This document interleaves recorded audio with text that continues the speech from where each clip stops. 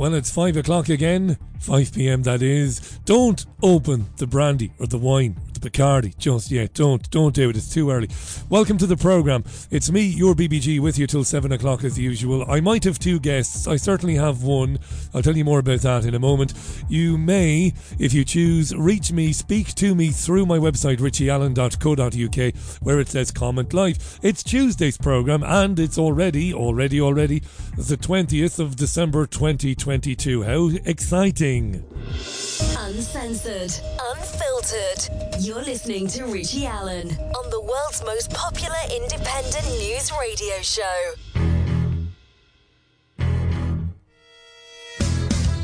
It's the Richie Allen Show, broadcasting live on richieallen.co.uk and multiple platforms around the world. And now, here's your host, Richie Allen.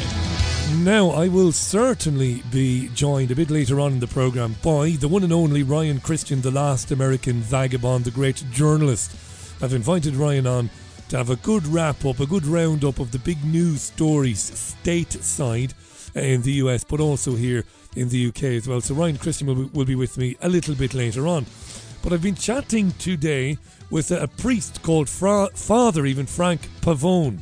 Now, Frank has been defrocked, would you believe, by the Catholic Church. He has been an advisor of former US President Donald Trump. He's been defrocked by the Vatican. This was conveyed to him in a letter from Pope Francis's representative in the US, Archbishop Christophe Pierre. And this letter defrocking Father Frank Pavone was obtained by the New York Times, and I've invited him on because he is a very well-known anti-abortion campaigner, and I wonder if that has anything to do with why he has been defrocked. Lots to talk about with him, and I say he might be on. We've been chatting all day long, and I'm leaving a window of opportunity open for him to come on. He's doing lots and lots of interviews, but we've been chatting, you see, and he's going to try and fit us in this hour. That's you and me. So we'll keep it open for Father Frank Pavone, and let's hope he makes it then. I very rarely do that, but I'm very intrigued by this gentleman, Father Frank, because he did something which we remarked upon briefly on this programme a few years ago. You might remember just before the presidential election in 2016, Father Frank placed an aborted fetus on his altar, a real aborted fetus on his altar. And it was shared on Facebook. There was a lot of talk about this at the time, as you can well understand. And he urged his congregation to vote for Donald Trump to oppose the continued killing of children. That happened back in 2016. We talked about that at the time. But a very interesting man, and seems to be a nice man too. We've been chatting today. And let's hope we get him on. As I said, Ryan Christian a bit later. You can regale me with your opinions on anything you like. The usual way, richieallen.co.uk. Get that microphone in tight there, Baldy. I don't know what's going on today. There are gremlins everywhere. It must be the season for it. That must be it. How are you, by the way? Are you excited about Sunday? Are you not? Do you not care? I've done that thing. I haven't. I've resisted it thus far.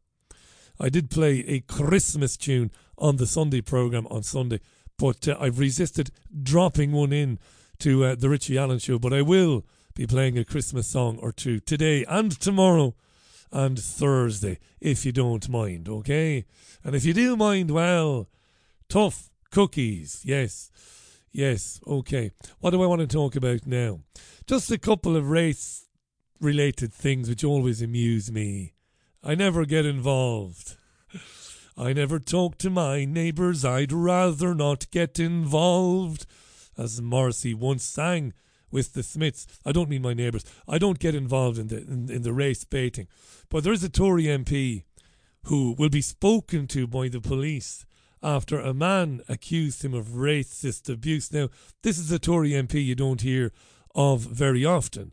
It's a guy called Bob Stewart. Let me just do something there briefly. Hang on a second now, because this is winding me up something else, I tell you. Let me try that. I've just given myself a little bit of volume. And you're saying, you're loud enough there. You don't need any more volume there, Richie. I've had to give myself a wee bit more volume there. so that I'm louder in your ear, in your shell like.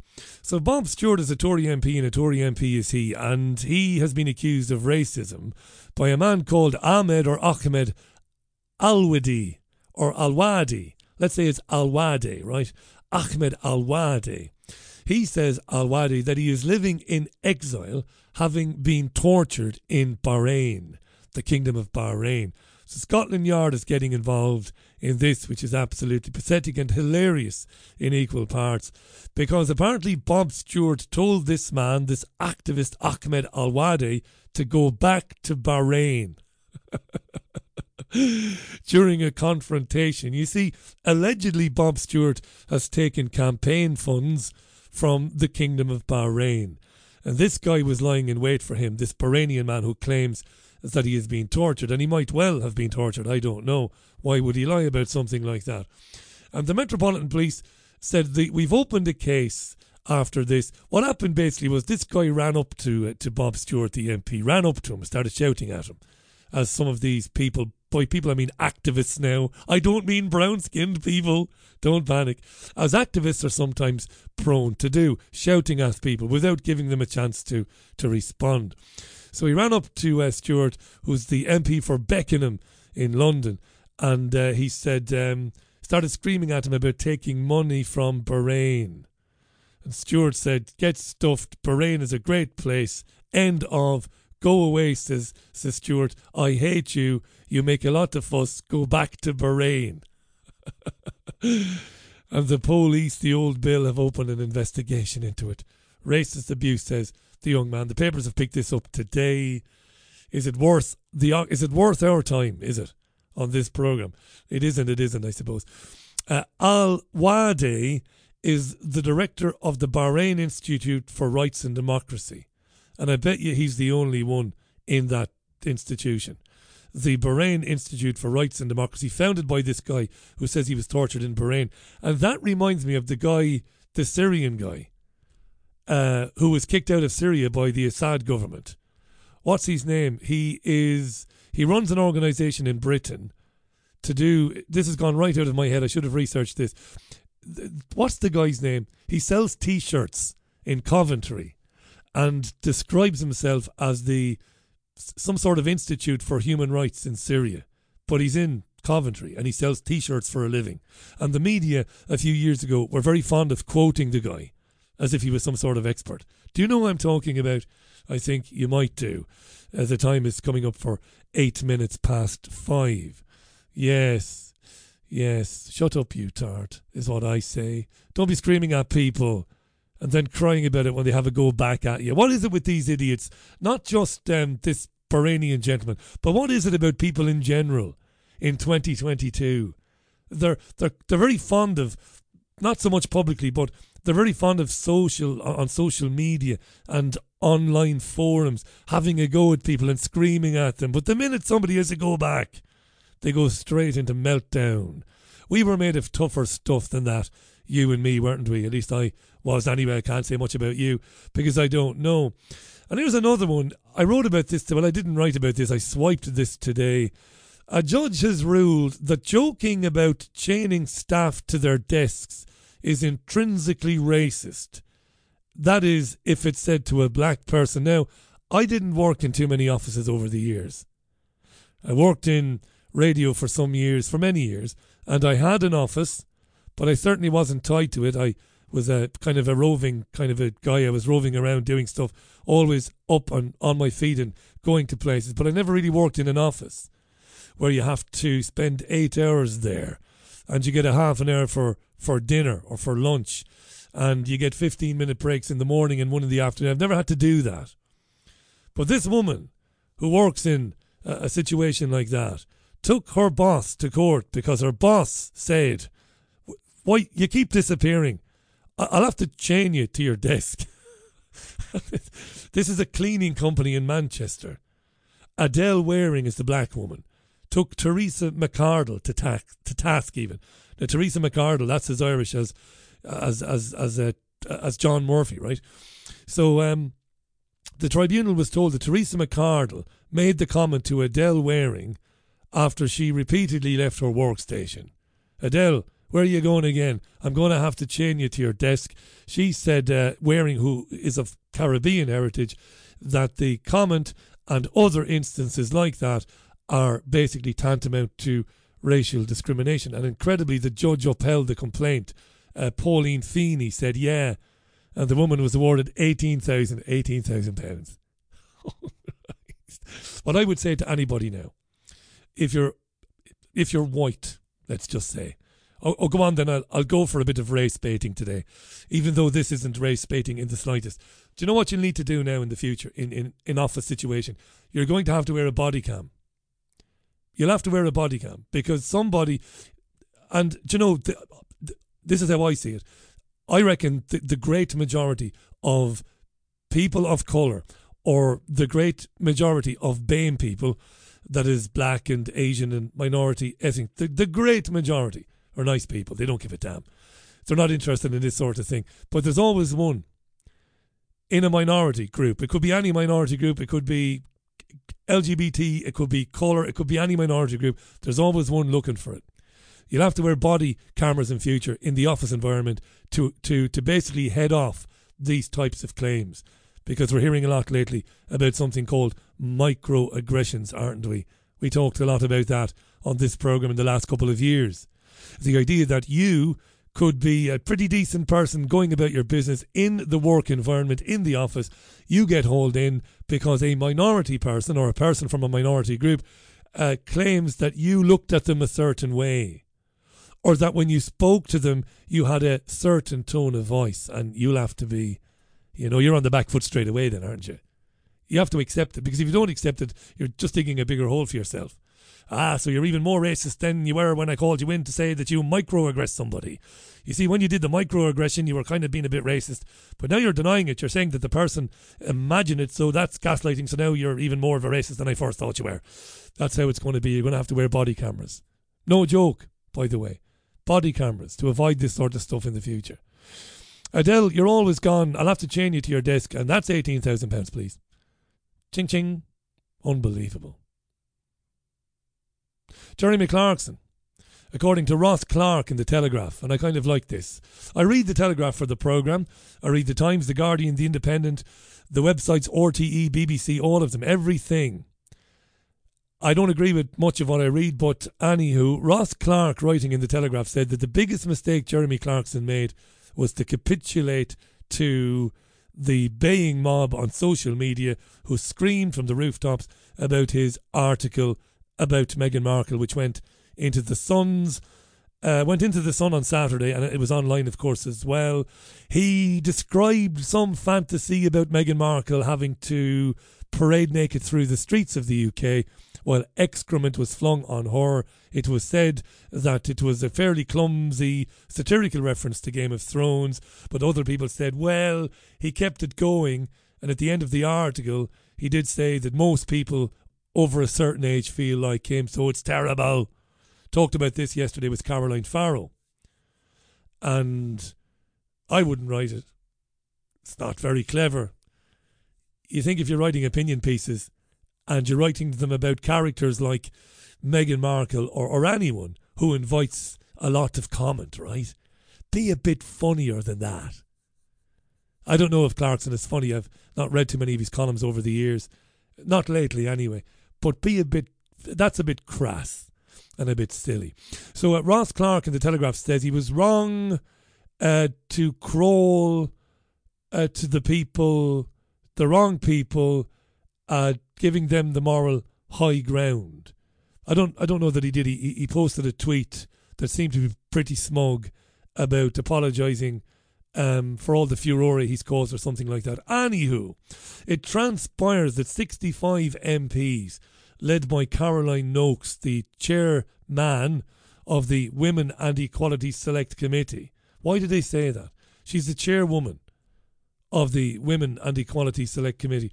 She wrote an open letter to the editor of The Sun, Victoria Newton, calling for definitive action. They want Clarkson to be fired by The Sun, these women. 54 women and 11 male MPs. You won't be surprised to learn that Stella Creasy lent her signature to this letter. Just look Stella Creasy if you don't know what I'm talking about. It's forever screaming about Hates men. That's unfair. I don't know if she hates men or not. Gives the impression she does, though. I didn't see Jess Phillips' name there. But anywho, they wrote, "We are horrified at the recent article by Jeremy Clarkson in your publication. As parliamentarians of every persuasion, we condemn in the strongest terms the violent misogynistic language against the Duchess of Sussex, Meghan Markle. It has no place in our country, and it's unacceptable that it was allowed to be published in a mainstream newspaper." They added, "These MPs, 54 women, 11 men. Hateful articles," that's a quote, "like the one published last week, do not exist in a vacuum, and they directly contribute to threats such as those previously received by the Duchess." They concluded, "Enough is enough. We can't allow this type of behaviour to go unchecked, blah, blah, blah, blah, blah. We now demand action is taken against Clarkson and an unreserved apology is issued to Ms. Markle immediately. We further demand definitive action is taken to ensure no article like this is ever published again." The right to cause offence. The right to cause offence. Where does that begin and end? Do let me know while we have time to do it on richieallen.co.uk. Where does it begin and end? You know, are there things that should be unsayable? Even if they're not illegal, are there things that should be unsayable? Let me know. richieallen.co.uk, comment live. I'm going to take my first Christmas song of the day. Ryan Christian, the Last American Vagabond, will join me a bit later on. Might have a guest before that. We'll see how it plays out. It's live radio, and it's very live indeed today. It's very lively. This is Wham! And Last Christmas. Richie Allen with you till 7 o'clock this Tuesday, December 20th, 2022. 5 days to the big day. Music from Wham! That's Last Christmas on the Richie Allen Show Tuesday's programme. It's lovely to be with you. Hey, my pal Jean-Ann Crowley is telling me that she believes that Jeremy Clarkson is on pretty good terms with Camilla, the wife of Charles. That was the former Camilla Parker Bowles. And allegedly, Clarkson had lunch with Camilla the week before, and they would have been conflabbing and quaffing a few drinks maybe, and maybe Camilla conveyed to Jeremy Clarkson what that generation feels about Meghan Markle. And in the article, he was channeling the royal family, says Jean-Ann. And Clarkson is a columnist, and sadly, irony, satire, hyperbole, those things appear utterly incomprehensible to the wokerati. Clarkson's daughter has seemingly come out and says her father is a bit of a dipstick. That's right. She has done. I ultimately understand that these issues dominate the media landscape, to use a terrible cliche. They dominate the news feeds for a time. And they do that because they conveniently cover up other things that are going on. And it's dreadful to me to see so much time given to it by the BBC, obviously ITV, ITN, I should say. And then you have GB News and Talk TV. And you have complete cretins like Piers Morgan, the ultimate cretin. The ultimate cretin. The biggest fake journalist there's ever been, Piers. How did Piers Morgan avoid the phone tapping arrests? How did Piers Morgan not end up sitting in a police station over phone hacking and phone tapping? When you think of when he was the editor of the Daily Mirror, how did Morgan get away with that? Now, Morgan would say, I didn't do any phone tapping and there isn't any evidence. And I have to put my hands up and say, I don't have any evidence that he did. But Piers Morgan, spending hours and hours on it. What's the obsession with Piers Morgan? Morgan apparently was pretty pally with Meghan Markle. And then she did that thing, didn't she, that some people do. And it isn't very nice. It hasn't happened to me but once maybe over the years in the media, when somebody just completely ignores you, drops you, and just doesn't respond to your messages anymore and just says, well, that's it. Well, they don't tell you anything. It's happened to me one time, right? A good few years ago now. And it's a bit ridiculous. But apparently Markle did this to Morgan. And since then, Morgan has had, well, not to put too fine a point on it, a hard-on for Meghan Markle, hasn't he? What has Meghan Markle done to anybody? I mean, there's so much more going on with the royal family in terms of the relationships of the King of the United Kingdom, the King of the Commonwealth. There's so much more going on there in terms of his relationships with bishops that were banged up for child abuse, with Jimmy Savile, you know, the best friend of Jimmy Savile. That's not a cheap independent media barb. That's not a cheap jibe. He was Jimmy Savile's best friend. They spent an inordinate amount of time together. That's so interesting, isn't it? His uncle, Mountbatten, a pederast who was blown up by the IRA. All of these people. Prince Andrew. What else was he getting up to? And yet there's an obsession with Meghan Markle, who's an actress who I enjoyed watching in a television show called Suits, where I really enjoyed that for about 5 seasons. And then it got a bit repetitive if you've never watched it, and if you're fed up of the telly at Christmas, because the telly will be absolutely crap at Christmas. It always is. And if you don't have one of the subscription services, go on to some website and download Suits for free. It's very good, and Meghan Markle is very good in it. And it's amazing when you ask somebody, why do you hate Meghan Markle? Look what she done to her father. But she didn't do it to you, though. Thomas Markle. Do you think Meghan Markle caused the heart attacks in Thomas Markle only a week before he was due to fly in to take his part in the wedding ceremony? Thomas Markle. Why doesn't anybody ask about that? Nobody. Now, this is not, this is not the straw man stuff. I'm not doing straw man. I'm not. But it just makes me laugh. What did this woman do to anybody? She's pretty gorgeous, isn't she? Is that it? Is it blanking people? Is it being a bit of a Hollywood diva? How bad is that? I mean, in the grand scheme of things, like, bit of perspective.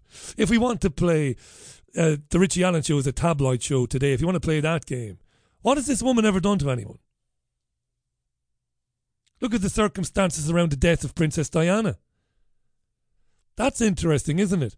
What does Prince Harry, give me a break, that I would refer to these people by their titles? What does this bloke Harry think about the way his mother died? I mean, everybody with a brain suspects that foul play was at work there, that this wasn't a case of, a bad bodyguard and a terrible driver who'd had too many drinks and was driving too fast. Nobody buys that. So, presumably, and it's always dangerous to presume Harry doesn't believe it either. It's very Hamlet-esque, isn't it? And did his late grandfather play any part in that? He's dead now. We'll never get anything out of him. We wouldn't have anyway. And yet they're going for this woman constantly. Constantly. You sound like James O'Brien, Richie. Stop now. It's disgusting. That's what it is. But yeah, there's so much going on there. And they spend so much time on this woman. It's 27 minutes past the hour. It's nice to be the devil's advocate. Lovely. Jean Ann is really into the royals. I don't know why that is. But Jean Ann is a lady of a certain age. She's, I'm not patronising her now. She's a young woman. I mean, she's not an old woman, Jean Ann.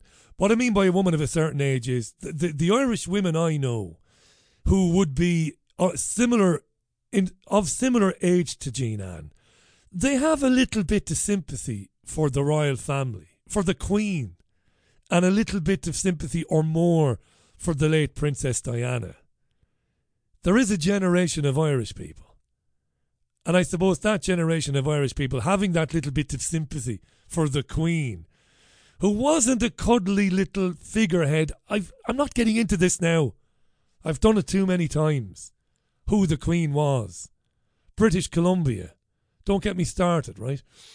But there is that sympathy out there. This obsession with the Markles.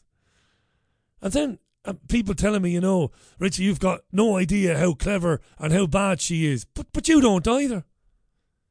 the people having a go at this woman haven't spent 5 minutes with her. You know? Yes, I saw Megan in Suits. We watched Suits when it came out. Very good, very funny. Suits is a programme about a man who fakes his way into a law firm. A law firm which represents companies and corporations and big deals. And this young man who's got a memory like an elephant. How do you pronounce it again? I trip myself up all the time. It's eidetic memory, isn't it? How do you... I've got one, I should know. Yes, somebody who reads something once and doesn't ever have to read it again.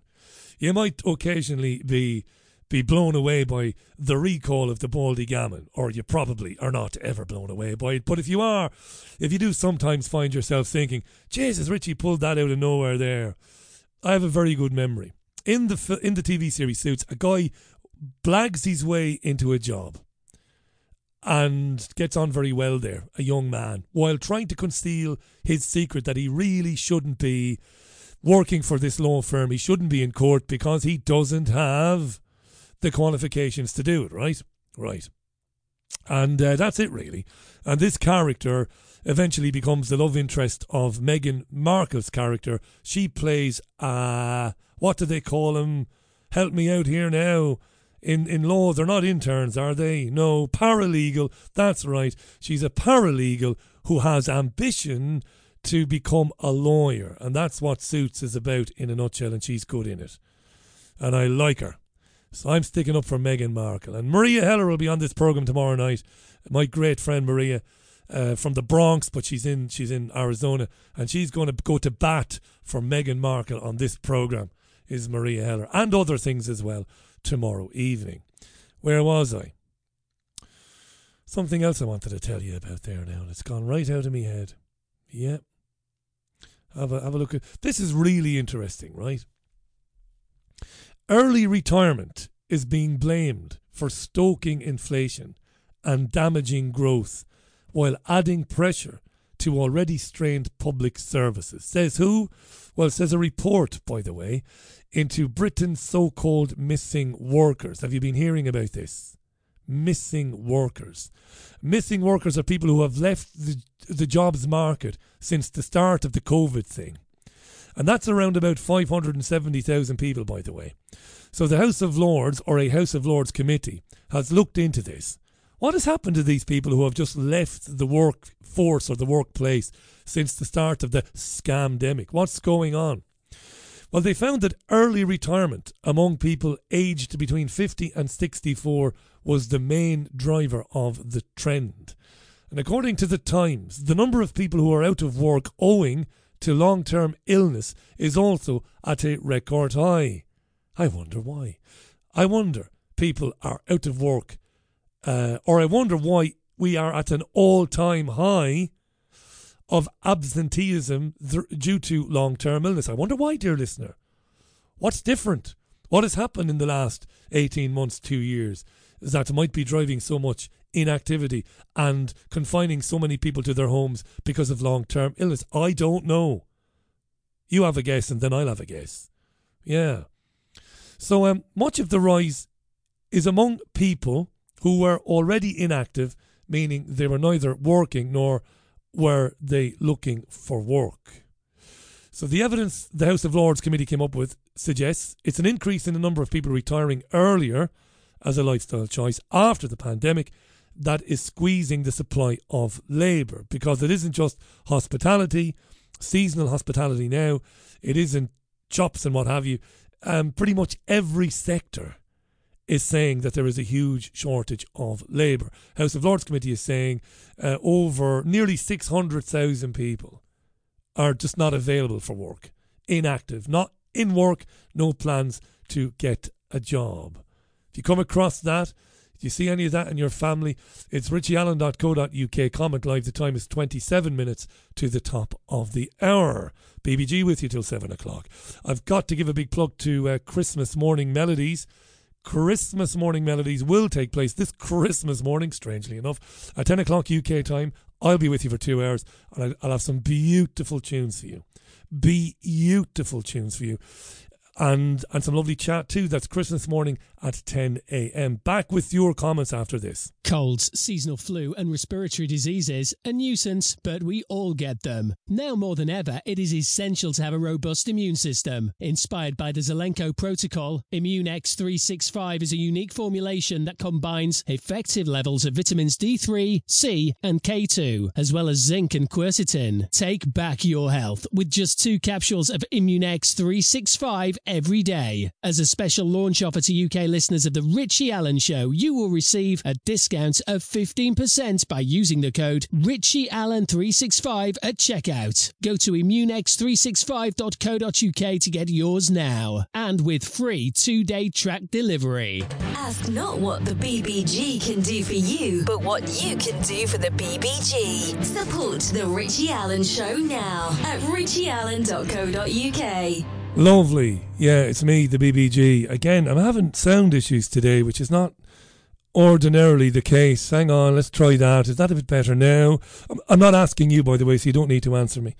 I'm listening to myself and I'm juggling a couple of things here. I think that's a bit better now, so we'll leave it at that. Yeah, strange.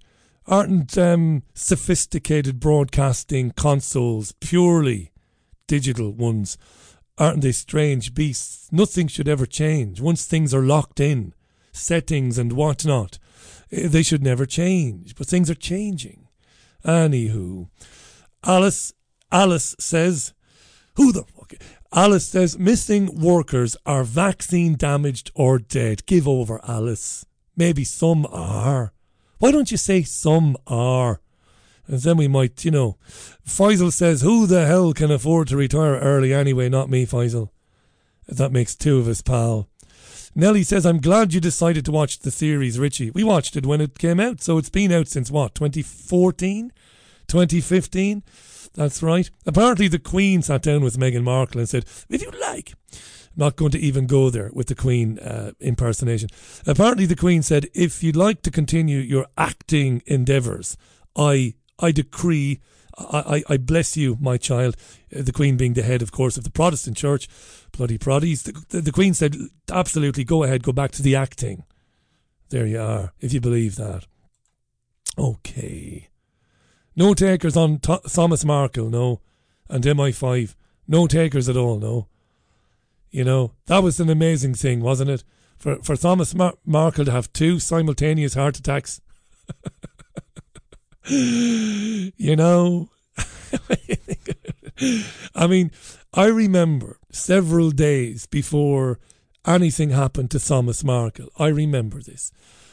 I was laughing with the future Mrs. A. We were having a good giggle about the upcoming wedding and all the nonsense that the television channels were vomiting forth about this wedding. It was nonsense. It was wall to wall, morning, noon and night coverage. And we were laughing.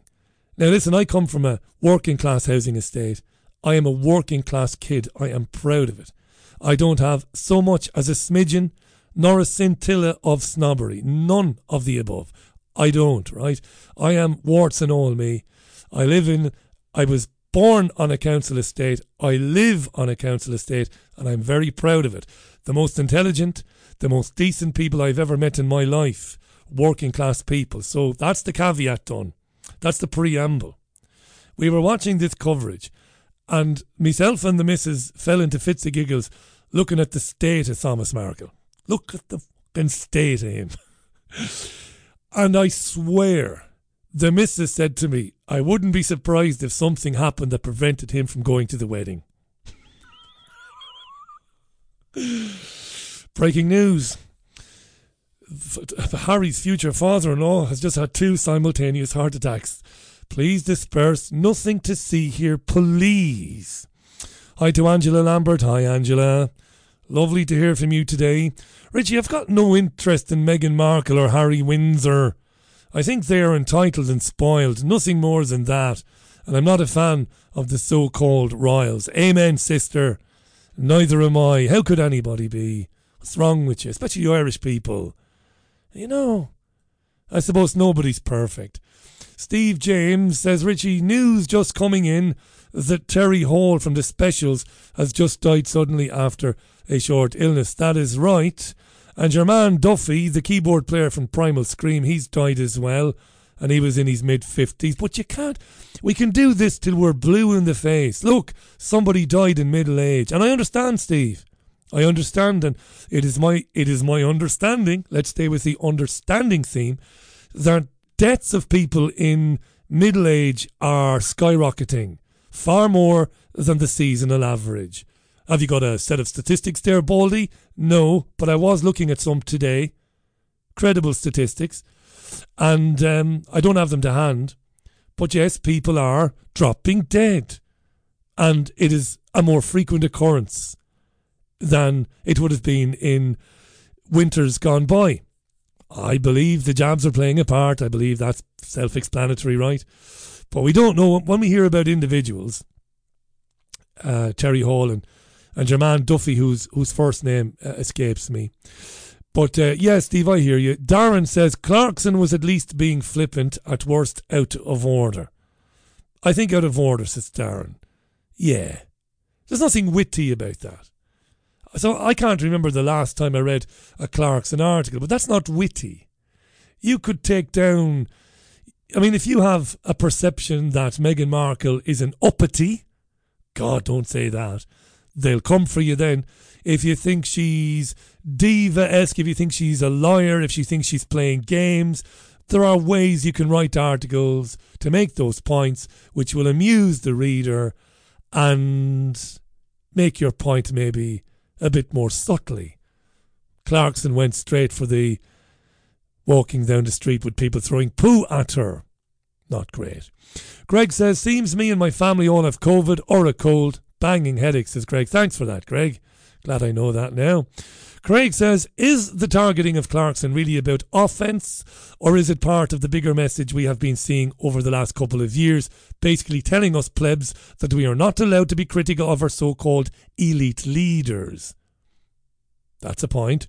He says, does Craig, because Clarkson's public persona has always been that of a rebellious and naughty schoolboy, and his recent comments about Meghan are in line with that persona. Yes, indeed. Hi to Diane, who says, my slap back line is, you are entitled to your opinion no matter how ill-informed and incorrect it is. It's a great shut the feck up line for people who talk bollocks. It works every time, says Diane. Hi to Rude Boy Marcus, and Merry Christmas to you too, Marcus. Hope all is well. And a number of you are opining on microaggressions. And Craig came back to say that his brother was recently hauled over the coals at work for addressing his team as chaps. Why? Was there a female employee there? Was there a non-binary in there? You know I don't have a right-wing bone in my body. You know that. You know that. You've been listening to me for years and years. Listen to my bullshit. So you know I don't have a right-wing bone in my body. But I can't be dealing with this non-binary bollocks. You know that? I can't be dealing with it. It's the one thing that is guaranteed to turn me into a playground. Not a bully, but a child. You know, saying things you shouldn't say. Unkind things. I remember that Christy Elan Kane. Remember that nut job? Remember? Went bananas. Went bananas because I wrote an article on the website a few years ago, basically saying that these non-binary people were just muppets.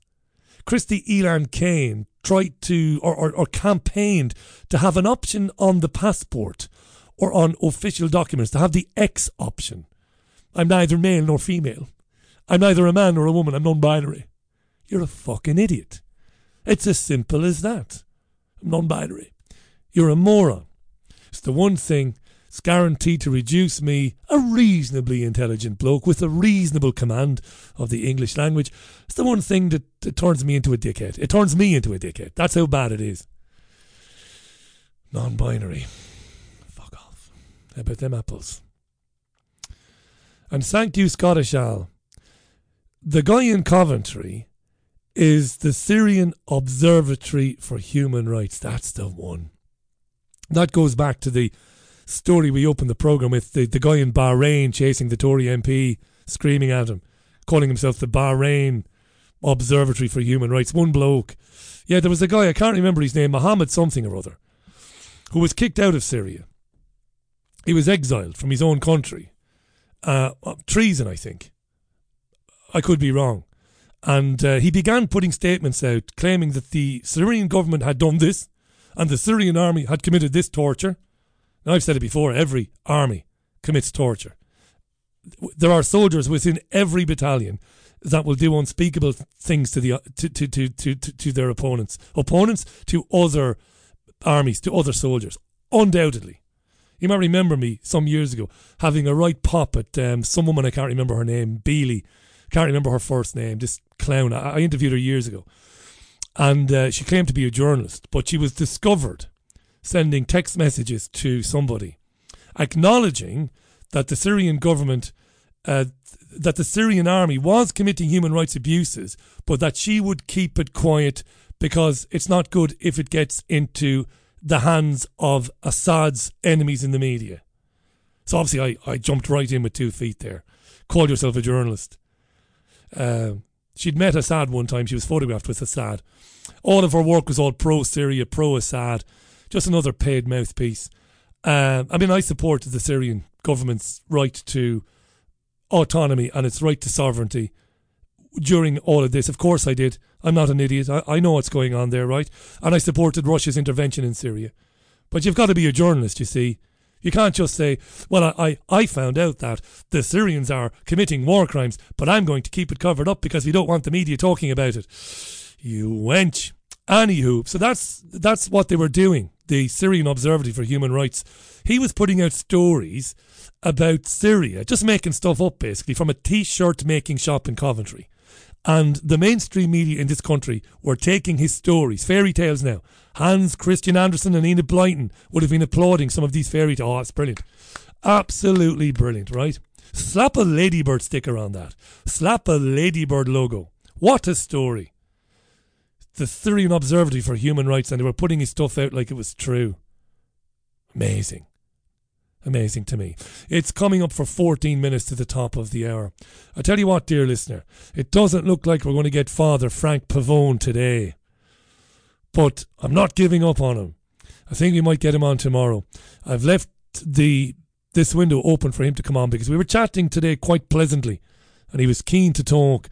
This is the priest who 6 years ago placed an aborted fetus on his altar to shock his congregation into taking up the fight to protect the lives of unborn children, and he received an avalanche of criticism for doing that. He also briefly worked for the Trump administration, and he runs an organisation called priestsforlife.org, big social media presence, doesn't pull any punches, doesn't take any prisoners, this guy, as far as I can tell, but I was looking forward to a chat with him today, but it probably won't happen now. This is live radio.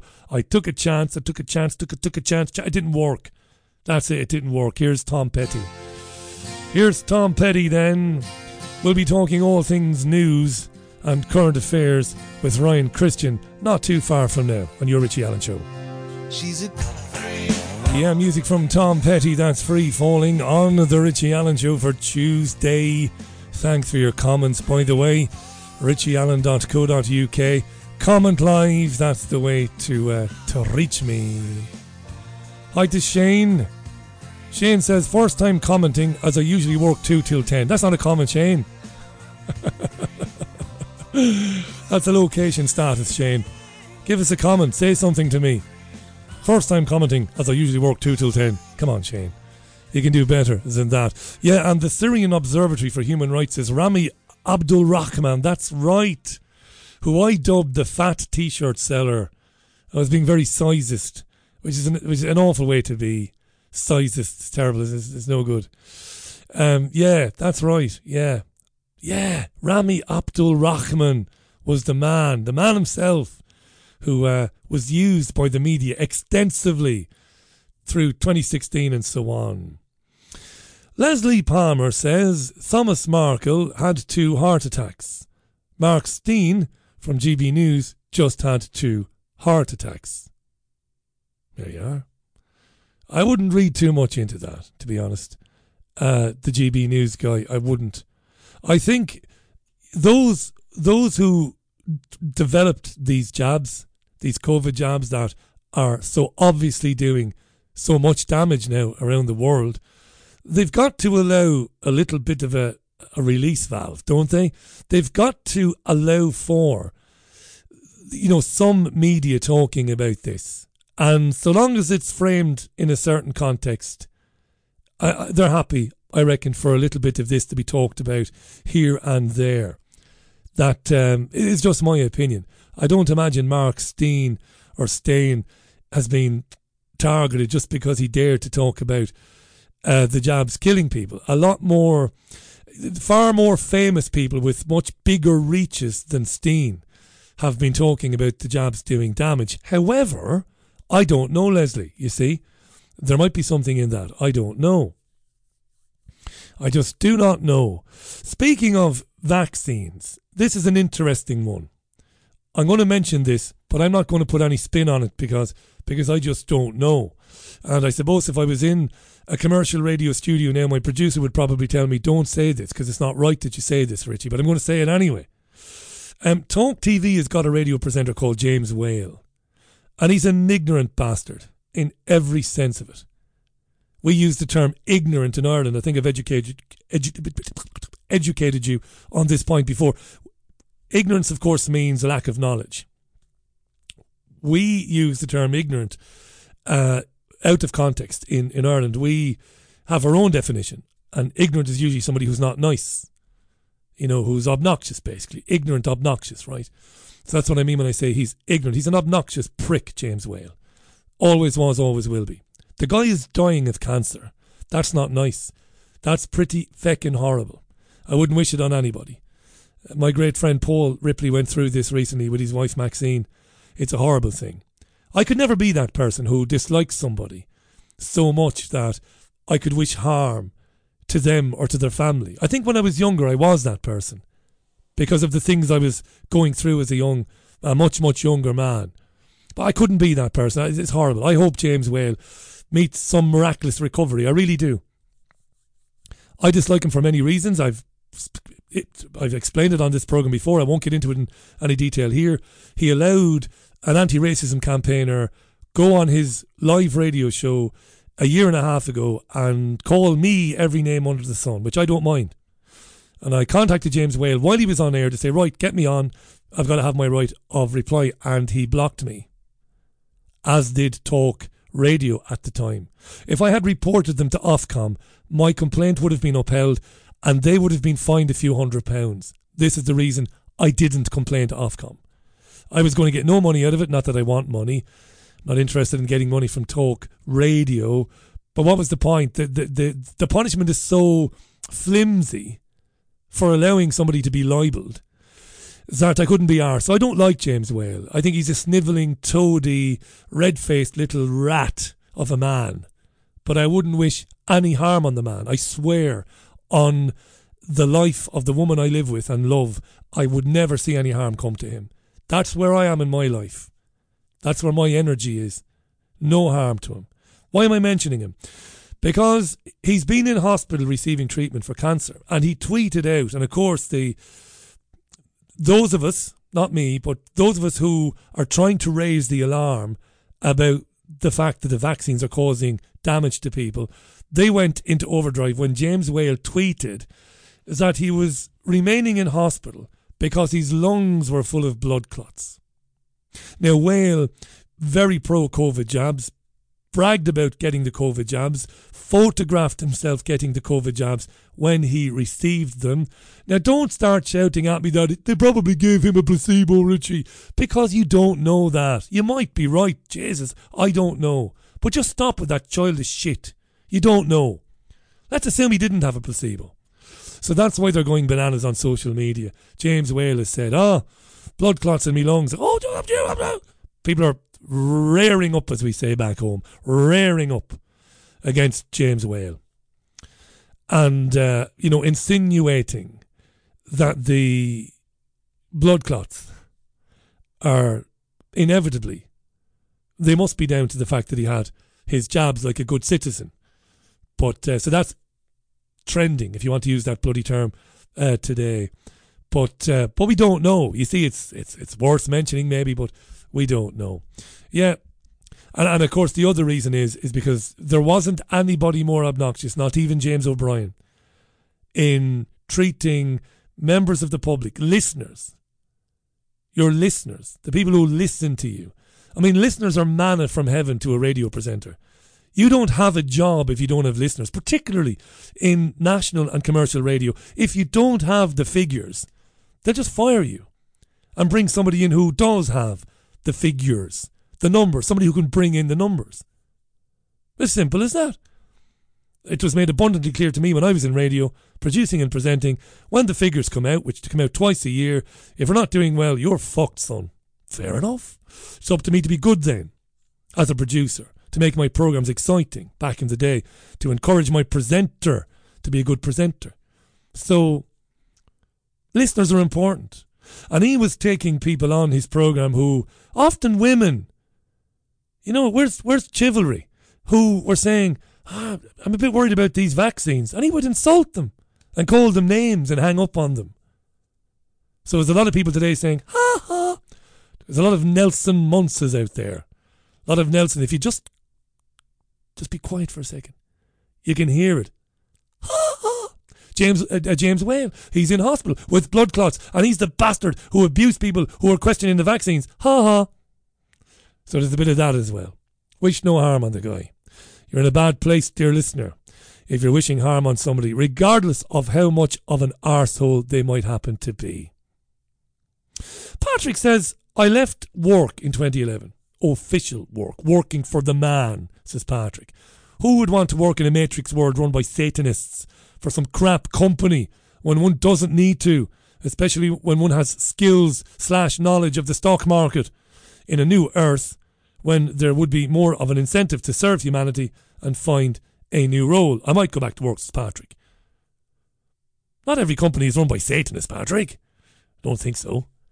I don't think I ever worked for Satanists. Rob says, good evening, Richie. Have you seen that Andrew Bridgen has been suspended for 5 days? He has. Yes, not disclosing details of a trip. Yes, he's in breach of the parliamentary code of ethics or standards or something like that. He's been given a suspension, yeah. Rob says suspicious. Maybe not, Rob. Maybe not. You know, I said, did I or did I not say on this programme, don't think Andrew Bridgen is an angel.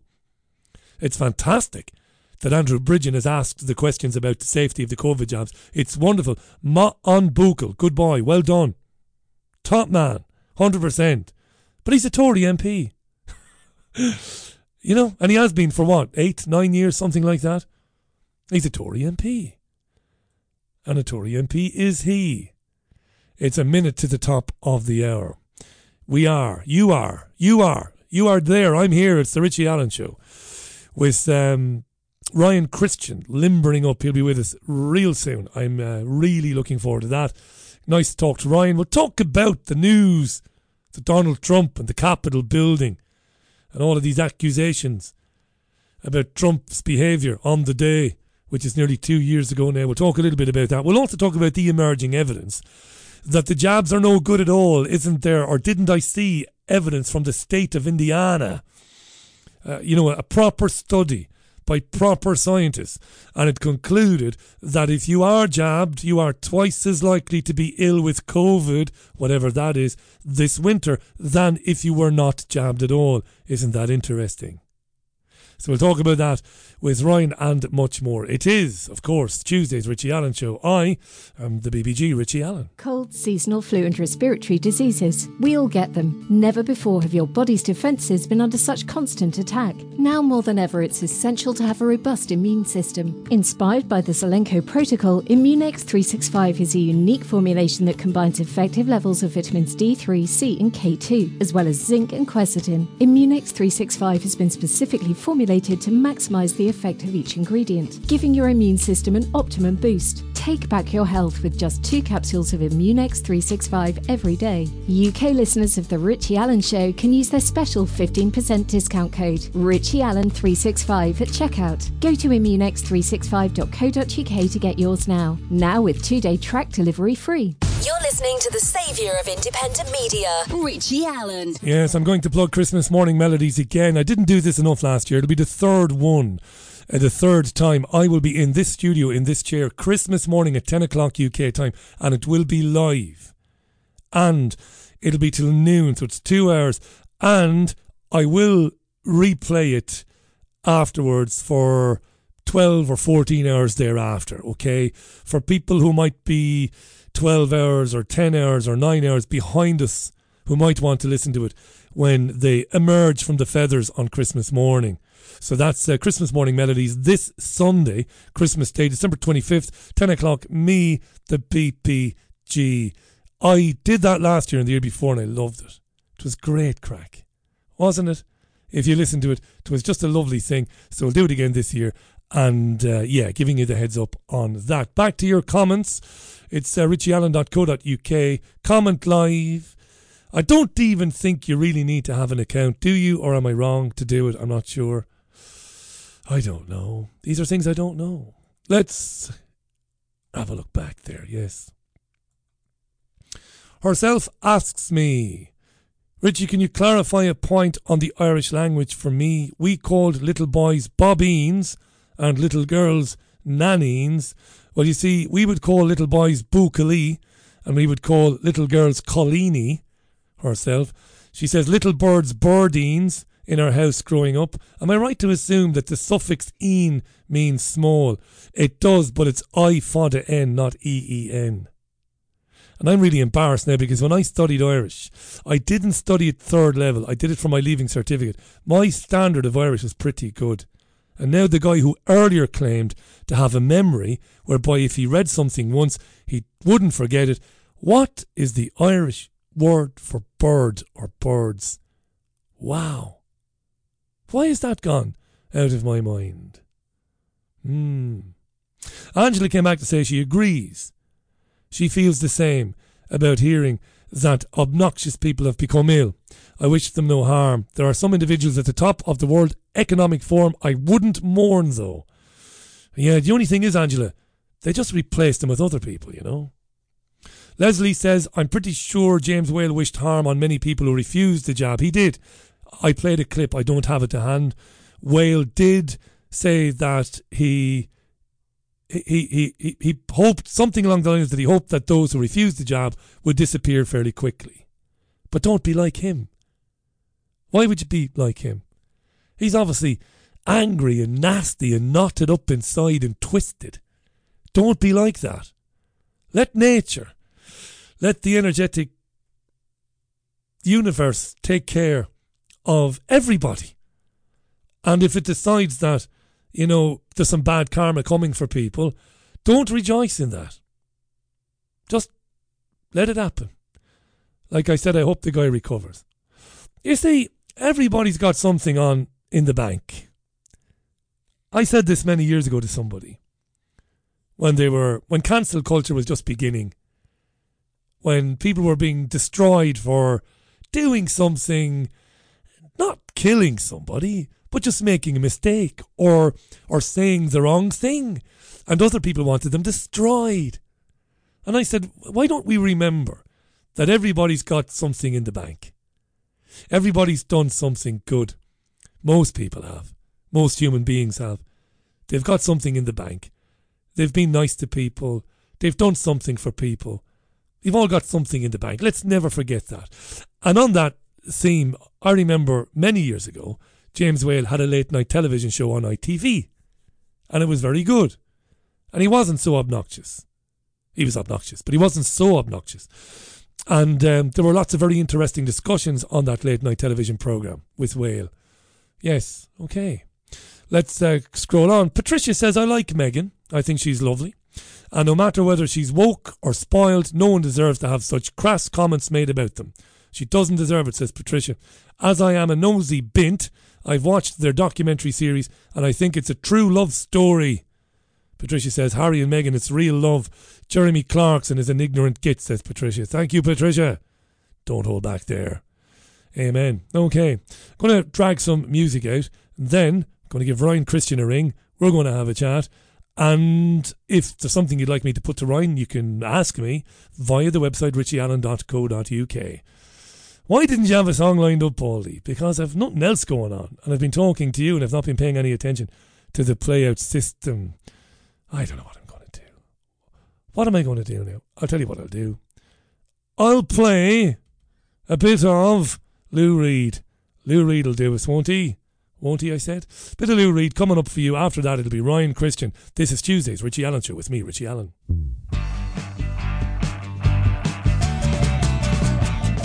Lou Reed hanging round on the Richie Allen Show, 10 minutes past 6. It is in the UK this wonderful Tuesday, the 20th of December 2022.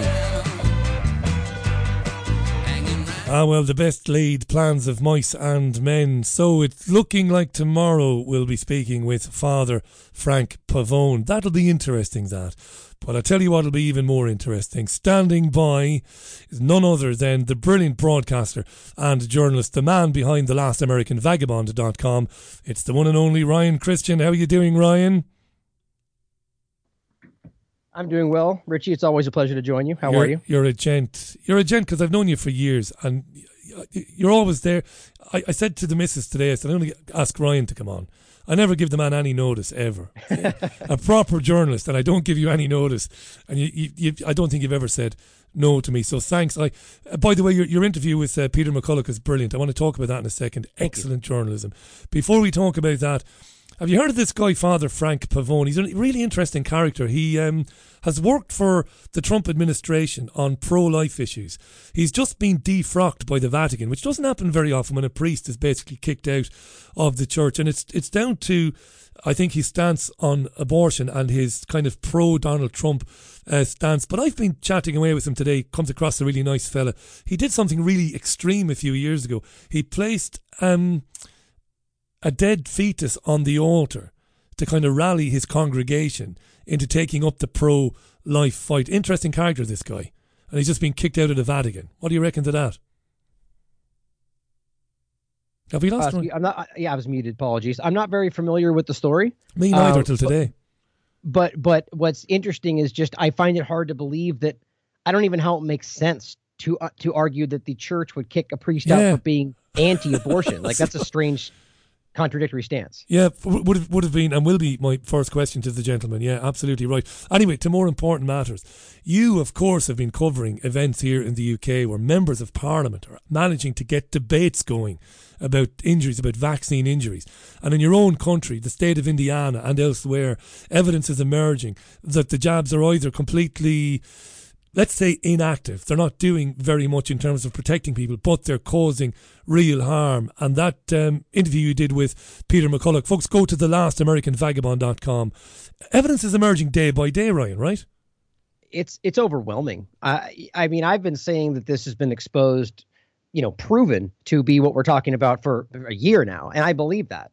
Peer-reviewed science and so on. But we're at a point now where, we've got the likes of people like Dr. Asim Malhotra, Dr. Peter McCullough, Malone, and plenty of others. And now you're starting to see, heads of cardiology and doctors in UK and Scotland and just individually entire health ministries of countries coming out and saying, like, we're not going to do this at all anymore. Like one of the people in, I think, Denmark said, I wouldn't even take this myself.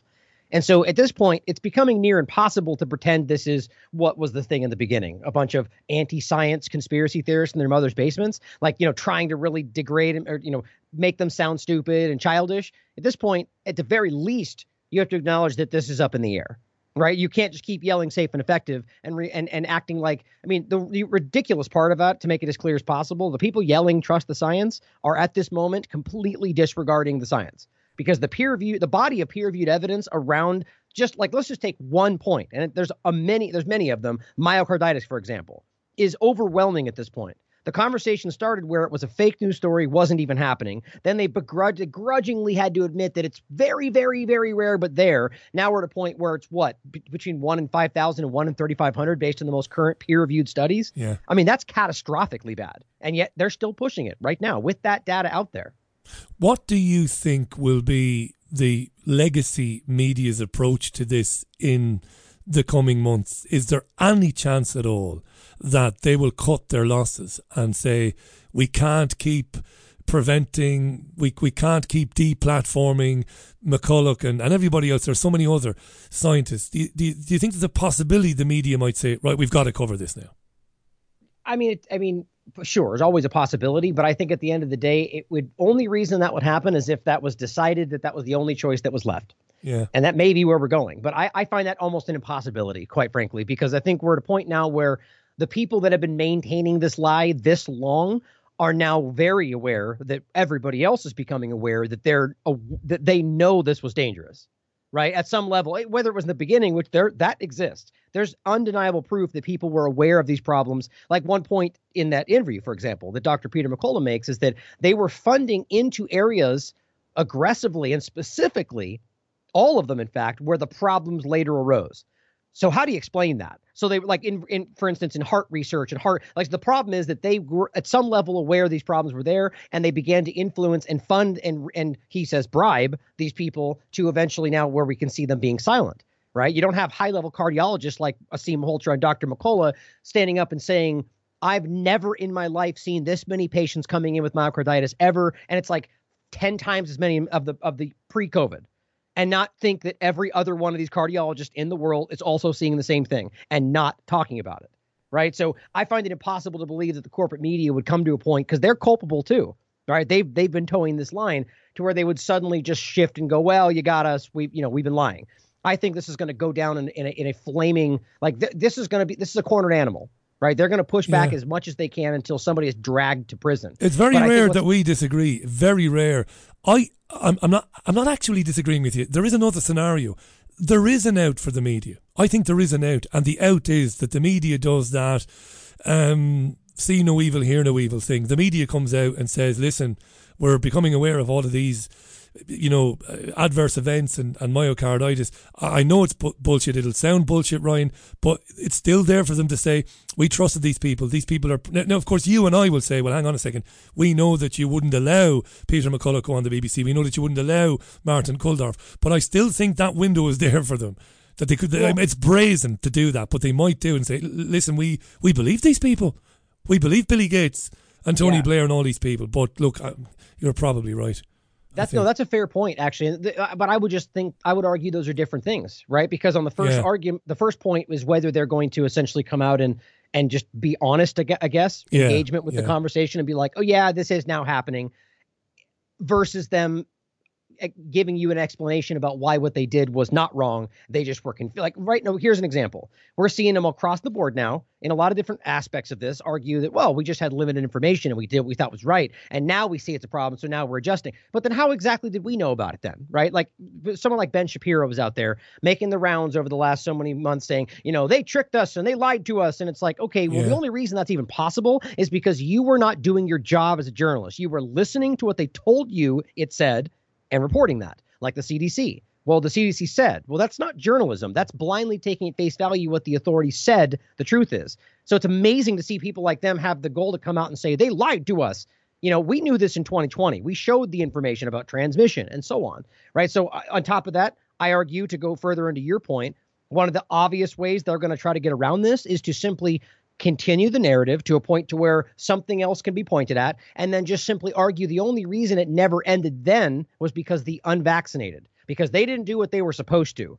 And people will grab onto that. And then all that ends up happening is, now it is killing people, but it's only doing that because the unvaccinated didn't do what they were told. Now it mutated. It's still their fault. That's actually kind of already been argued. So it just really depends on whether they push it in further. Personally, I just don't see it coming to an end with them admitting the reality. No, that's what I would say. I think you're right. I mean, back in 2020, people like Thomas Binder, the cardiologist, I think he might be in Germany, was phoning guys like me. I'm like, what are you coming to me for? I knew the answer because he couldn't get on national telly in Germany. He couldn't get on telly in the UK. And they arrested him, Thomas Binder, this cardiologist. You remember this guy? Bakhti in Germany came on this programme in mid-2020 and said, these jabs, this is crazy, these mRNA jabs. And here's something else that we must mention. You are listening, by the way, to Ryan Christian, thelastAmericanVagabond.com, fantastic website. I know you know it. If you haven't seen it before, get on it and support the independent media. Do you know, Moderna, as you've been reporting on, Moderna has begun trialling a skin cancer mRNA jab. So there's so much invested in this. we know the companies themselves are never going to admit it, ever, not in a million years. They're pushing ahead with, let's make mRNA jabs for as many conditions as we possibly can, make millions, and it doesn't matter how much damage we do. So they're never going to put their hands up and say, oh, we might have got this one wrong. Right. Yeah. I agree completely. Yeah. And I think that the danger is that this is unproven at best. And this is the problem with the propagandized. Like I liken this to the argument that the government says, we never told anybody Iraq was involved with 9/11. But when you polled the public, 99% thought Iraq was involved with 9/11. That's how this works, right? The same game with this is that, they're acting like, well, this technology has been proven 20 years ago. Well, no, they failed over and over and over right up until they magically succeeded in 4 different ways with 4 different companies at the exact same time. Nobody should believe that. Right. So the point is that people argue that mRNA has been proven now. Right. This is a proven platform. So we should be sprinting forward. And the problem is that what we're watching is explicitly showing you the opposite. Right. People are dying. People are being hurt. They're covering it up. But it's not just cancer. I mean, they're right now rolling out mRNA for damn near everything, as you pointed out. I mean, as far as I can tell, they're working on HIV. All these are in the works right now. Obesity. And then realize that means they're being tested on people behind the scenes while the pandemic is going on. Yeah. I don't believe that's what's happening, but the argument is that's not supposed to be the way that's done. That can cause other problems. Obesity is one. Imagine that. Imagine that you would get to a place in society where people would think it perfectly natural and reasonable to take a jab when they are young to prevent them from becoming obese. Man, that's horrifying to me. I mean, that's so now. Not only now are you using illness that you could argue is manufactured to then justify treatments that cause more illness, but you're also now pointing at things that are completely preventable by actually being healthy. Yeah. Right. So instead of just being healthy, just take another injection. I mean, this is the problem. It's like dealing with an opioid crisis and the solution being, let's give everybody Narcan. No, let's deal with the problem, right? Let's start training people to be healthy. Let's start training people to exercise, or teaching them, and, teaching them to take vitamin D and vitamin C as opposed to going directly to pharmaceuticals. But they don't want this, as you know, because their business model depends on it. TheLastAmericanVagabond.com, Ryan Christian, live on the Richie Allen Show, 22 minutes nearly past the hour of 6 o'clock here in Salford in the northwest of the UK. Talk to us about moves to not impeach, of course not impeach, but moves to pin the Capitol riot of nearly 2 years ago on Donald Trump, and news on that. What's happening, Ryan? Is Trump ever likely to be sitting in front of a panel of congressmen or senators or congresswomen, or further than that, even end up in a court of law, pertaining to what happened nearly 2 years ago? What's happening at the moment? Yeah, I mean, absolutely. Sadly, I mean, look, just to be clear, I'm no fan of Donald Trump, and I've made that clear over the years. I think it's all part of a manipulation in general. Nonetheless, to argue that he should be somehow guilty for what happened on January 6th is laugh out loud ridiculous to me. You know what I mean? Like the idea that somebody who outspokenly was saying, don't do this, or, whatever, and then they just repackage it and frame it as something else. It's like saying there were good people on both sides and then turning that into supporting of Nazis, right? It's absurd. Now, I'm no fan, and I'm not going to argue that Donald Trump isn't guilty of all sorts of things, but this is not one of them. And I think the problem here is that what I see, and again, to answer your question, I think the answer is yes. Sadly, I see this coming, if I'm correct, that I think Trump was always meant to be a scapegoat, or at the very least be used as the great divider, as many of us talked about. And maybe he doesn't even realize that, or maybe he's part of it. I don't know. But I do know that what was promised in the way, even from QAnon to Trump and everything else, none of it went the way that the Republicans and people who supported him thought it would. Now, that could be because he was never going to, or because he was stopped. I don't know. But now I think this is at a very pinnacle moment of where they could lay at his feet. Obviously, January 6th was nothing that they pretend it is. It was not 9/11. It's kind of ridiculous to pretend that. But then they're building on the back of this lie the argument of the rising white supremacy threat, as I call the vanilla ISIS argument, or the MAGA trap. And I think that there's obviously people that are extremists in pretty much any category you can point at. But what they're pretending this entity is, or I guess all Republicans, is just not true. But if they effectively put Trump, or they arrest him, let's say, for being culpable somehow for January 6th, which I don't even know how it's possible in an honest court of law. But that could start the whole thing where they then justify actions being taken against anybody involved in the MAGA group, let's say, or anybody speaking things about Ukraine or COVID-19 misinformation. It opens the gates. That's where I see that going. I hope it doesn't happen. A politician should have every right to declare, if they believe it to be true, they should have every right to say that they do not have any trust in the process. And, right. That I believe I was robbed.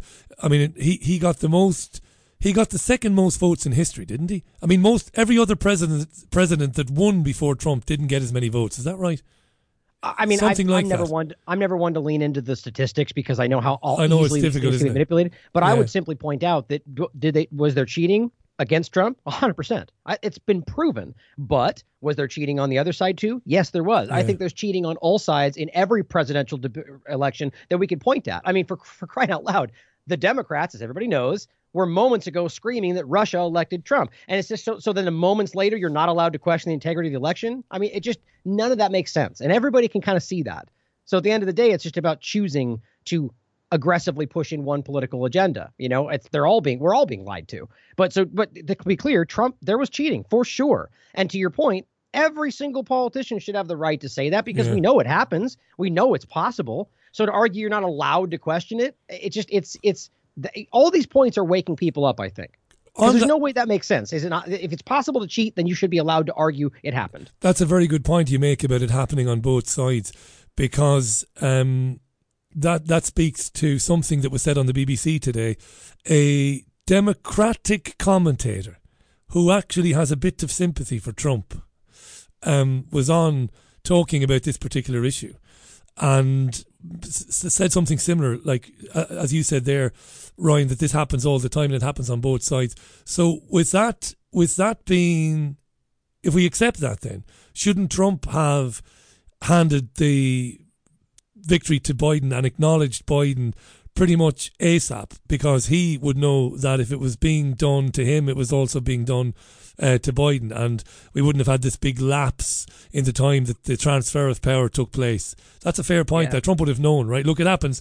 If it happened to me, it happened to him. He got he's done it. He's got the electoral votes. To hell with it. Let's just walk away. Yeah, I mean, and that's a fair point. It's hard. I still personally think that Trump was aware more than people want to believe.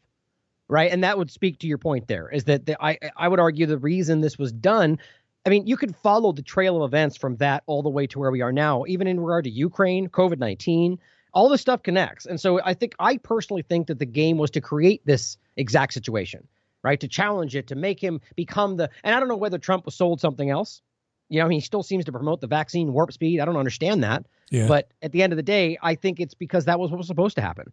Because once you challenge it, then you can create the idea these people are threatening democracy, and then it becomes the threat that you're using to justify the war on domestic terrorism. It's all one steps into the other, right?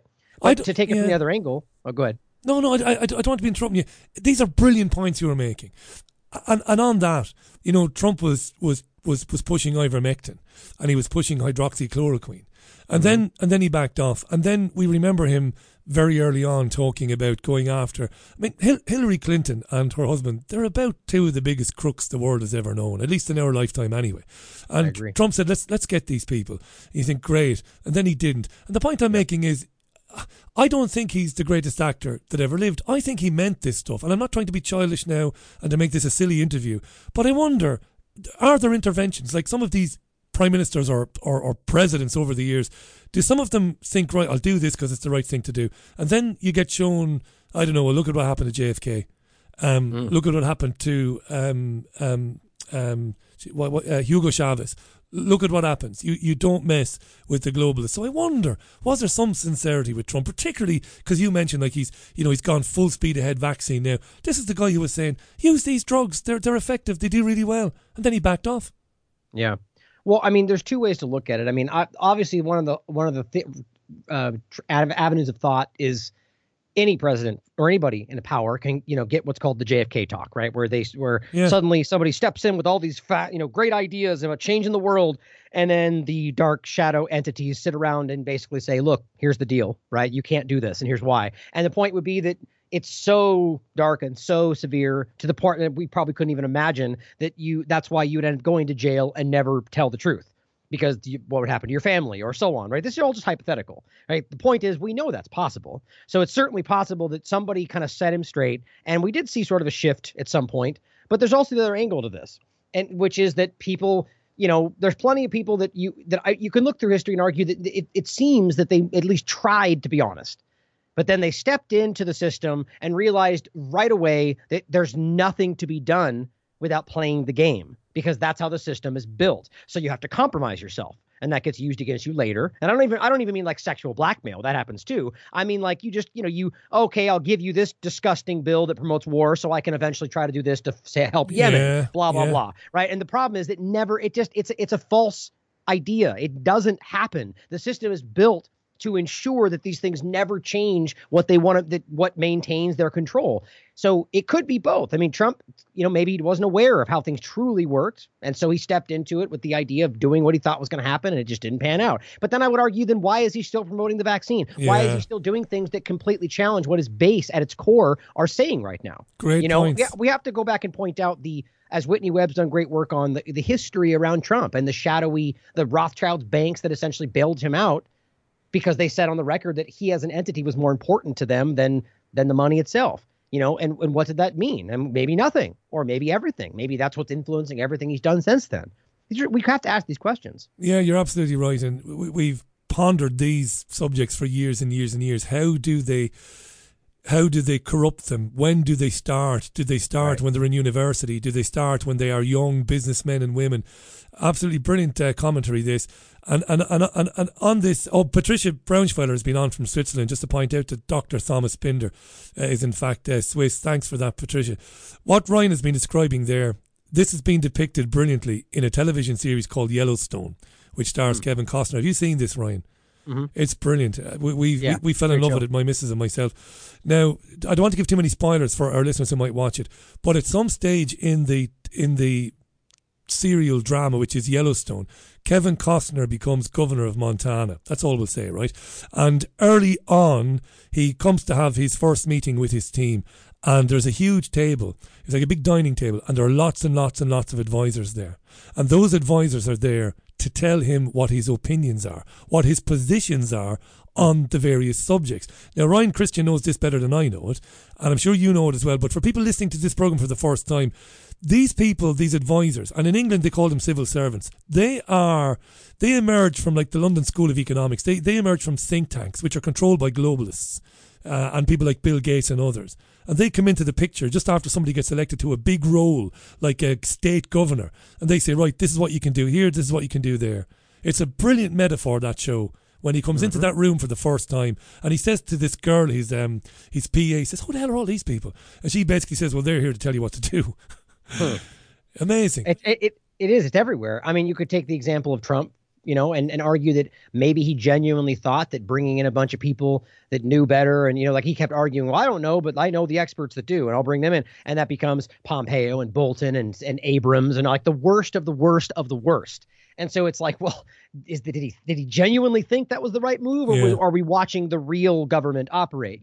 Like the Reagan-esque kind of like continuity of government, shadow government beginnings that became, whatever it is today, the intelligence apparatus or however it works. The point is that there is sort of a parallel government entity that people might argue are the real people behind the scenes. The reality is that if there are really these kind of people that are that powerful, the argument would be that we don't know who they are. Right, like even in the world that it is today, that they could effectively operate from behind the scenes, and even with that regard, even the groups like the Rothschilds and Rockefellers, it's odd how little attention they get with how wildly influential they are. That's one example of how that seems to be something to point at. But that's good. Stay with that. Hang on. Rulers. Sorry, Ryan. Sorry for interrupting. Stay with that. That's very good. Whether it be Oppenheimer, Warburg, Rothschild, whether it be Goldman Sachs, very little, if any, coverage. Like little or none. And the cartel that makes up the World Bank, very little is known about the people who sit on the board of the World Bank and who they are and what they do. And I suppose some people are scared of getting into it. Some journalists are scared of getting into it because, I don't know, they fear accusations of bigotry or whatever. It's not a Jewish conspiracy. It isn't. And it's short-sighted and nonsensical to talk about that. It's not. But people are very reluctant to go down that avenue. Who are these people? Where does the money come from? You know, right. What is the Fed? Historically speaking, you can show, and again, I'm glad you said that because, you know, it's almost, it's infuriating that we even have to counterbalance these statements to the example, like to say the Israeli government did something or to say the Rothschilds were involved. It becomes like a wink, wink, nudge kind of thing. And it's like, no, I said what I meant. I'm talking about the government and their actions. I'm talking about these families, right? It's important. But historically speaking, you can go back to pretty much, I mean, as far as I can tell, every war you can point at and find that these powerful families were funding both sides of these wars. And this is historical information. And so you could argue that is more about them and their personal, success. But historically, you can see how influential they've been at every step of the way. I mean, even let's point to the one piece of the larger document called Lockstep that's a Rockefeller-funded document. You know, there's a lot of these connective points. But I mean, how about just taking an easy example of showing how, you know, these magazines will do like the top 20 most influential people or the top 20 richest people in the world. And oddly, they're never even included. Never get a look in. Never get a look in. Occasionally, Hello Magazine or OK Magazine will cover a wedding. Very rarely, though. And that's that. But no, it's brilliant. It's an absolutely brilliant point.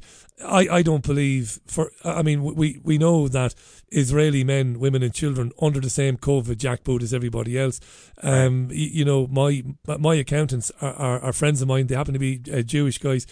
Jewish people in this country are just as subjected to the tyranny as all the rest of us. But they're very clever at this. You know, Rothschild Inc. is a major player in global events and in driving global events, as is the Rockefeller Corporation. You only have to look at the round table groups and all of that money going back years. But it's a brilliant point, right? It's a brilliant point. You never hear so much as a whisper about them. There's a famous photograph, isn't there, in the public domain, although you don't see it very often.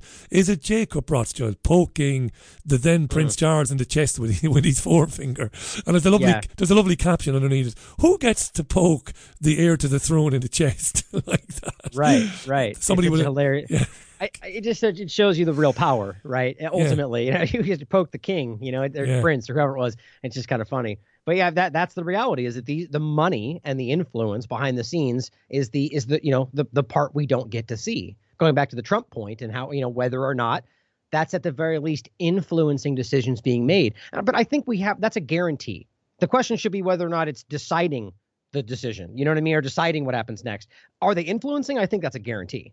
You know, and that alone, I mean, just look at for instance, the young global leaders example, right? This is now a public topic. It wasn't before, but we now know that whether or not you think it's nefarious, you have an unelected entity that is influencing almost the most Western and leading cabinets of governments around the world, and having people that he even says we infiltrated their cabinets. That's his term. He used the term, so the point is, go ahead. No, sorry, just confirmation. He did use that term, infiltration. Yeah, that's exactly what he said. And the concerning part there is that even if you think that he thinks he's doing the right thing, is that what we voted for? Like that there's no way you could look at that and not think that's concerning unless there's clearly something they don't want us to stop. That's how I look at it, because that's not okay. That does not align with any concept of republic, democracy, anything. It's counterintuitive. Final point, a final topic we can discuss for 3 or 4 minutes before we let you get back to it. TheLastAmericanVagabond.com. You're listening to Ryan Christian, proper writer, proper broadcaster. Tell me this, this obviously developing this afternoon, the COP15 Biodiversity Summit is winding up in Canada, and 200 countries have signed up to this thing, to this kind of accord where they want to turn the tide on nature destruction. So that's a direct quote. They want to put 30% of the planet basically in special measures. 30% of the planet is going to become a no-go area for anybody, you know, for man, woman or child. And we can extrapolate this out, and this is going to sound very basic to some of our listeners, but ultimately this is an opinion of mine. It's just my opinion, I could be wrong, but eventually rural living and coastal living is going to be a thing of the past, isn't it? And like with 30% of the planet being designated no-go area, let it wild, let it grow, let it flourish again. Well, that obviously extrapolates out to your countryside, your rural space as well. We can't have people living there. And we know they're decommissioning coastal zones already in the UK because of the massive lie, in my opinion, is that we'll be under 10 feet of water by 2050. So 30%, it's getting real now, Ryan. Wow. I mean, that's almost shocking. I mean, like, first of all, just for all the people all this time that were screaming down anybody saying that Agenda 2030 in part was about pushing everybody into the cities, right? Remember that topic? And conspiracy theory. Well, there you go. Right? Literally, that's happening now. And I think the important part to see is that this is about controlling your life. Who decided this?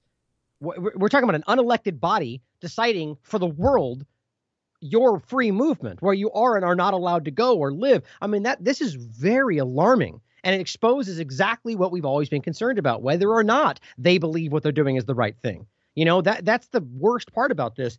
And then what happens after that? What's the next step? You know, the problem is that the only thing they're like, the argument that if people left to their devices, like existing in the middle of nature is somehow a problem, that's absurd, because the problem is not the average person and their lifestyle. The problem is the government, the military, the corporations, and that bleeds out into the people's lives. But the people, by and large, causing these kind of problems are the ones living in the cities. Yeah. Because that's the kind of lifestyle they lead, right? I mean, it's so backward. What they're ultimately trying to do is, I argue, I mean, look at what they're doing around with the energy, the food supply chain. They're the ones collapsing these things.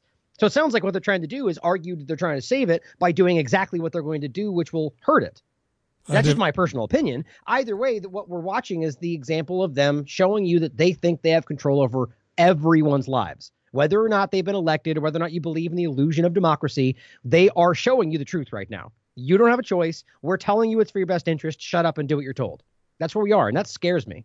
Let's hope that the emerging evidence that seems to be breaking the dam in terms of reaching people who had no idea, let's hope that goes some way to, you know, alerting more people to this conspiracy, because it is a conspiracy against humanity.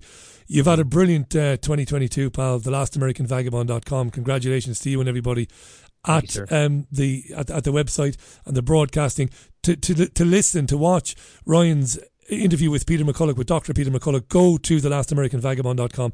Merry Christmas to you and yours, buddy, and a Happy New Year, and I look forward to speaking to you next year. You too, brother. Merry Christmas. Thank you for having me on. A pleasure. Ryan Christian, folks, live on Tuesday's Richie Allen Show. Great to have Ryan on. TheLastAmericanVagabond.com. The time is 19 minutes now to the top of the hour. I will take a tune when I come back. It's your comments, so it is. And there are plenty of them. This is the Lighthouse Family and a song called Lifted. Hey, don't forget, Christmas morning melodies coming this Sunday morning, Christmas Day the 25th at 10 o'clock UK time in the morning. It's going to be fun. Get a bottle of Baileys. Have it handy. Baileys. I really love to be alone without all the Lighthouse Family, Lifted on the Richie Allen Show. Leslie came back to say, interesting discussion, but it falls apart when you say it's all about the money. I didn't say it's all about the money, and I don't think Ryan did either. He said, on some levels, for some, it's about the money, but it's about something far deeper than that. We both know that, I think. But thanks, Leslie, for that. Thanks to Steve T for the link. Thank you, Steve. Really appreciate that. Let's scroll on down there. And just going back to what Patricia was saying, that's right. Thomas Binder is a Swiss doctor, the cardiologist, who came on this programme in 2020. He was on again shortly after that. He came on because he was committed to a psychiatric hospital for making, quote, dangerous comments, unquote, end quote, on the shots, dangerous comments. He was released when he consented to taking psychiatric medicine and to be tested regularly to be sure he was taking it. All of the doctors who had the courage to tell the truth about these experimental shots are true heroes, says Patricia. I second that. Like when you think back to mid-2020 when they began to tell us that they would have jabs by Christmas, that they would have mRNA jabs, and they would have a traditional jab, because the Oxford AZ jab was the traditional one and Pfizer and Moderna were the mRNA jabs, right? And Glaxo as well. Anywho, yeah, guys like Bakhti, he reached out to me, Bakhti. He had a book coming out. Of course he wanted to flog the book, obviously. I get that. But he was looking for independent news programmes which had some sort of a significant reach, because he couldn't get on the mainstream. He was horrified. He's like, these jabs are going to do a lot of damage. And if you think back, they said we would begin to see the impact of these jabs, they said around about a year to 18 months afterwards. Now, we are a year, are we not? Yes, we are just over a year since they had these jabs. Or is it 2 years? It's a year, isn't it? When did they roll out the jabs? It was late 2020, so it's coming up on 2 years, is it? Now, isn't it amazing the things that go out of your head? It was very late 2020, that's right, when they came out. So 2 years. So he said a year to 18 months. We would see because it was some woman, some senior lady who was given the first jab live on television, and Matt Hancock, the then health secretary, pretended to cry, didn't he, on Good Morning Britain, pretended to be overcome by emotion that the jab rollout had arrived. Matt Hancock. This is where I move on and talk about something else. Don't continue to talk about Matt Hancock, you might get into trouble. And a number of you have come back to me to say the Irish word for bird is Éan. That's right, E-A-N, of course. In fact, just before I got Ryan on, I did look it up. Thank you, Colin. How could I forget that? When was the last time you spoke Irish? The last time I spoke Irish was to an Irishman in Spain many years ago. He had decent Irish. He was from Limerick. He was a big hurling fan, lovely guy. And he had more than a couple of fuckle, which means a couple of words. He'd more than. And he challenged me. He used to come in regularly and start barking Irish at me, Gaeilge, and I was floundering at times to remember phrases and words, but it was good for me. It's a lovely language, the Irish language. It's a beautiful language. But I'll have to ask because I don't know. I haven't lived in Ireland for nearly 20 years. Is it being spoken even outside of the Gaeltachts? Now, a Gaeltacht is a region in Ireland where Irish is the primary language. When I was a young boy, I briefly visited on Rhyng in West Waterford. Well, more like Cork. That is Ring, and Ring is a little village in Cork where the Irish language is the primary language. Amazing, brilliant stuff. We do have an Irish television channel, don't we? It's called TG Car, TG4, and there are lots of sport on there with Irish language commentary and soap operas and stuff like that as well. How is it doing now, the Irish language? It used to be compulsory to have an honour, an A, B or a C in the Irish language in order to get into university.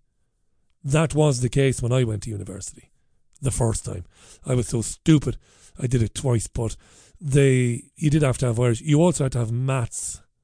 Shocking. And Emmett came on to say the Irish word for bird, Richie, is Colleen. Wink, wink. That's right. I should have. Well done, Emmett. You're bang on. Diane says, I've no feelings about James Whale. If he recovers, all well and good. And if he doesn't, then that is unfortunate. But it alters nothing, says Diane. That's true. That's true, but you're not in the place. You're not in the frame of mind where you want the guy to pay because of his behaviour during the lockdowns, and I know that, Diane, and that's okay. Don't be that person where you want to punish him. Don't punish him. It's amazing how many people claim to have not so much a Christian background, but claim to be Christian, claim to believe in God, and yet they want to see people like James Whale punished. They want harm to come to him, but that's not Christian. That's not any religion. That isn't Judaism, it isn't Islam, where you want people to die just because they've not been nice to somebody else. I mean, James Whale did me a terrible disservice, but I don't hate him. I was just stunned. I couldn't believe it. I still can't believe it. In fact, I've said it so many times. It's almost like I'm obsessed with it. Not just on this radio show, but I've said it to friends. So many times I've told this story. And it's not that I'm obsessed, funnily enough. It sounds like ridiculous, counterproductive. No, it's that I still cannot believe that it could happen. It's only 20-something years ago since I was producing commercial talk radio and presenting it. It just wouldn't happen if I'm on the radio. If I'm on the radio today and I am interviewing Paul Smith, and he's on there, and he's there, and he's saying, that Jean Ann Crowley, that actress, yeah. Well, she's a bit of a bad one, bit of a wrong one. And she's got these opinions, and she's pretty awful, that woman, terrible. And this is live now. And Jean Ann Crowley reaches out to the programme.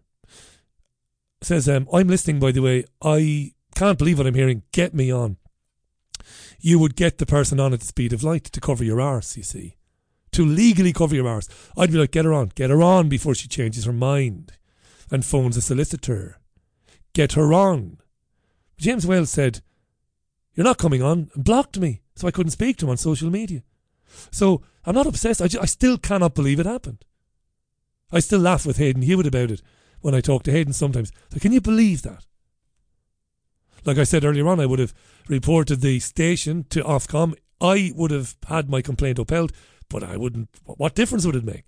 They would have fined him a few £100. Slap on the wrist. Yeah. So I don't, there are other people in my position would loathe, would really want to get their hands on James Whale. Not me, that's not who I am. James Whale is a symptom. That's all he is. He's a symptom. Sometimes you'll get a rash on your arm. You go scratching a rash, scratch it. And then you make yourself bleed. But the pimples are not the problem. Something else going on. You've got some other underlying disorder that needs to be treated. But you're scratching the pimples. James Whale is a pimple. James O'Brien is a pimple. As bad as they are, as wretched as they are merely pimples, symptoms of something else. Something much, much, much deeper. The hidden hand described so eloquently by Ryan Christian earlier on.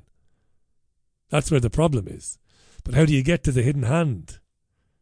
Ryan made a great point. The people who run the biggest financial institutions on planet Earth, forget Barclays, forget Halifax, forget the Bank of Ireland, small potatoes.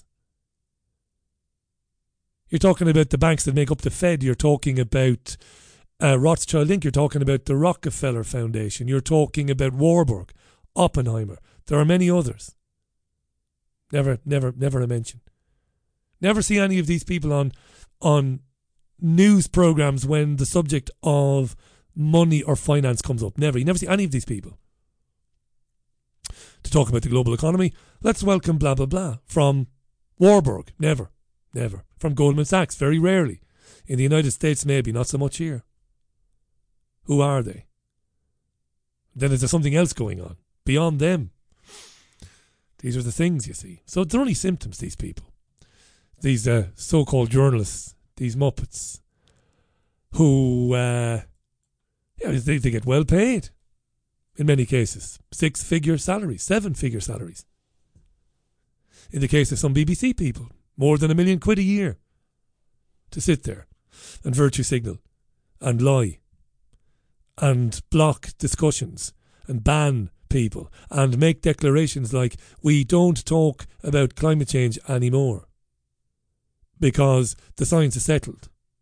So we will continue to tell people that the climate crisis is real and that everybody's going to die unless we drastically change the way we live.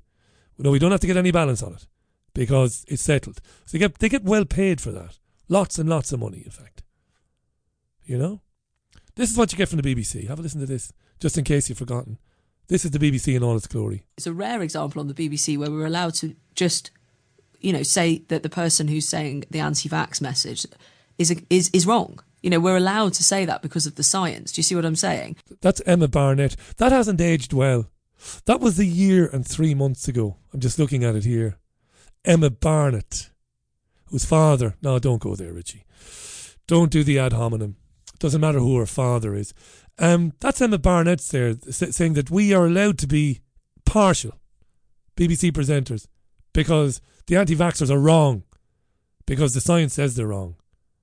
500,000 people in this country have claimed to have been injured by a Pfizer jab.